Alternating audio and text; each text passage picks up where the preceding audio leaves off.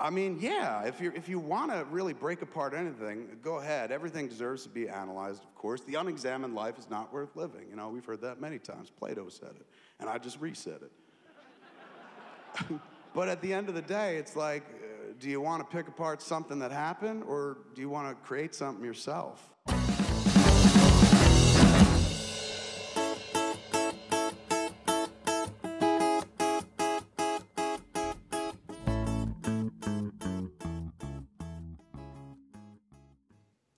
Hello and welcome to another episode of Early Childhood Perspectives.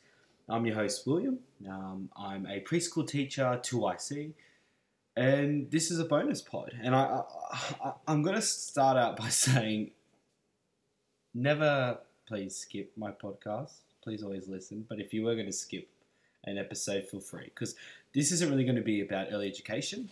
And in the beginning of my podcast, I kind of just ranted and raved. And I got rid of that, and I'm proud I did. But this is very much going to be that. I haven't really got a plan. Normally, I plan out my podcast. But this episode, I'm just gonna chat, kind of hit up on different things. And the point of this bonus podcast is really looking at how do you go about creating your own podcast? What's the process? What should you think about? I'm not saying that as someone who has an amazingly successful podcast, not at all. For me, I have just really enjoyed it. I've loved it. It's a great hobby of mine. And I just really want to share that and really give people in a similar stage to me, I'm not very technologically whatever, an opportunity to do that. So number one, I guess, is know what you want to produce. And make sure there's not a million other things like it. So when I started this podcast, I included an excerpt from Kevin Smith in the beginning, and that really encouraged me to just go for it. I was always very nervous about doing a podcast because, as you can imagine, it's, you're putting yourself out there, but I was really encouraged just to do it. And I noticed there was basically not a lot of early education focused podcasts at the time. Now there's quite a few, which is awesome. There still needs to be more, but there really was a lack of, and not that I thought I had anything special to say, but I just thought, well, this is a really fun way to keep my practice up, to really to research something for, originally it was going to be 1 week, and then, talk about it. And that was really the basis of doing the podcast. But I feel like if you're going to start, one, make sure you're going for an angle that no one's really touched before. Don't do another Star Wars Geek News podcast because there's a million of them. And if you're doing early education, really go for an angle that hasn't been done. I think Manscaping did this awesomely. He goes from Manscaping it's done by a bloke. He talks about the male perspective in early education, and he has interviews. And he doesn't really always talk about a male perspective. It's just something like his journey exploring early education. And the early education show is awesome as well, because what they do is they're looking at a very big micro level of stuff that's going on. The Early Childhood Research Podcast is a similar thing.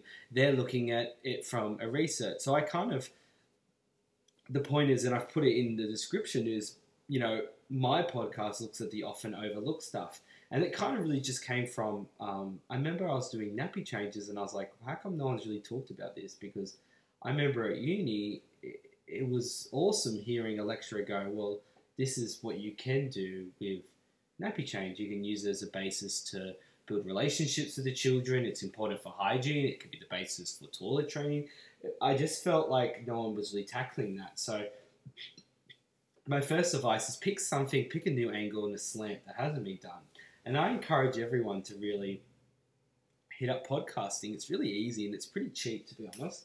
And I feel like one thing I've been mindful of is I feel like we need more female voices or more voices just out there. I find a lot of early education podcasts, there's normally like a male host, and that's like, it's not the end of the world that's there, but I just think it'd be really cool to have it more represented by females when so much of the industry is, majority female. So I feel like if we could get more voices out there, I would happily listen to more podcasts. And I think you'll be shocked at with podcasts, I'm not a very engaging person. That's not a put down of myself. But, podcasts are something you can listen to.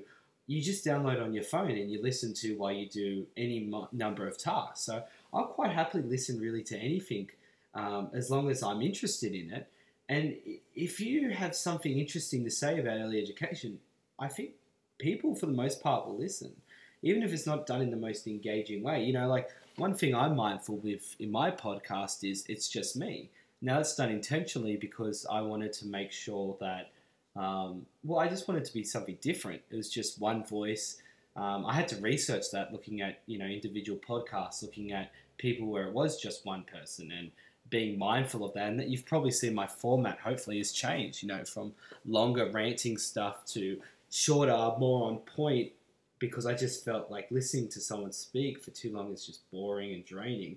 And it really, my test, and I think this is a good test, if you are thinking of releasing a podcast, is will you listen to it? After you've recorded it, are you able to listen to it? And I've listened to I always listen to my podcast just to see what I can improve on, to check the sound's good and all that business. But, if you listen to it and at the end you're like, man, that was horrible, then pick what you need to and fix it up.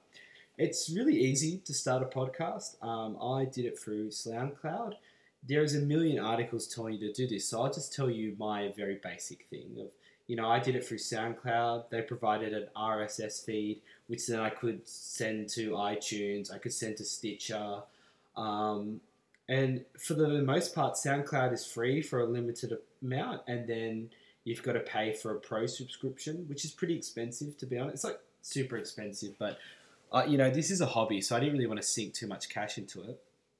In terms of microphone, I've recently got Lana, for my birthday, brought me a decent microphone, and I think she spent about $150. You don't need to do that. Originally I started out, and you could probably hear it with a $20 video game microphone, but you know what? I did the job, and I guess the thing, I'll start to finish it up here, but the thing that I think is really important with all this is just be mindful of why are you doing it? Like, if you're doing it to get your name out there or whatever, then you will need professional stuff. But if you're doing it just as a hobby, and that's the beauty of podcasting, it can just be a nice hobby that you do.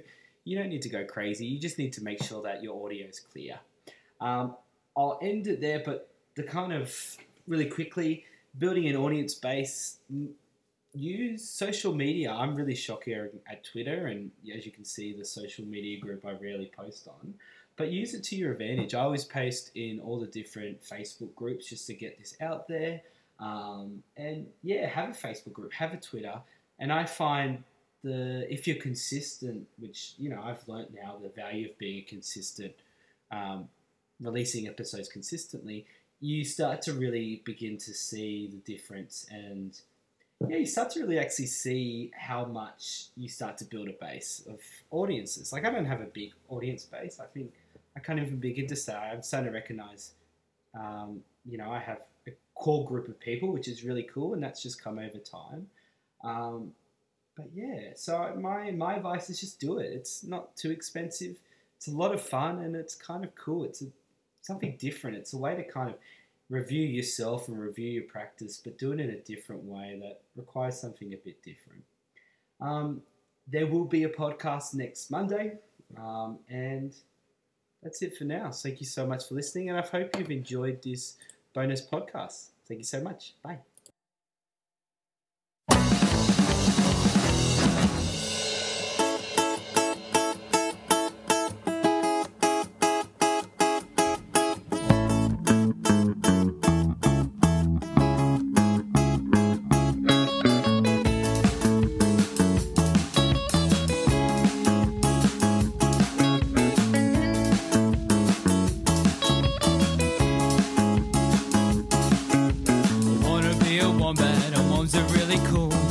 A natural icon, better than the roof. If I were a wombat, I would be cool. Everyone would love me except I would sue, yeah. Oh yeah. Wanna be a wombat, wanna be a wanna be a wanna be a wombat, wanna be a wanna be a wanna be a wombat, wanna be a wanna be a wanna be a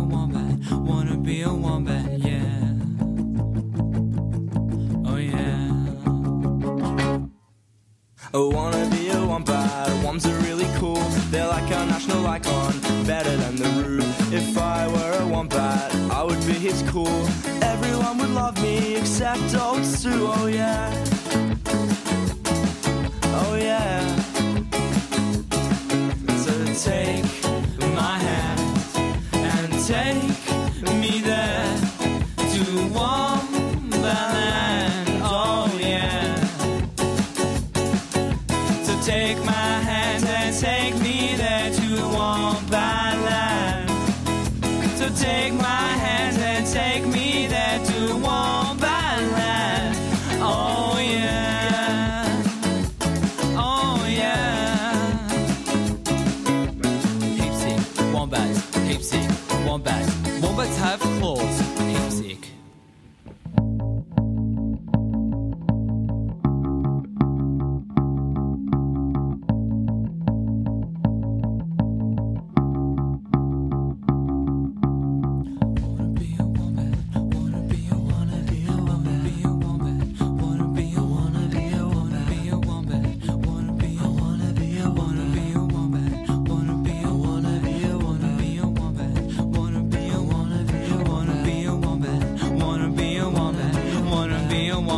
Wanna be a wombat,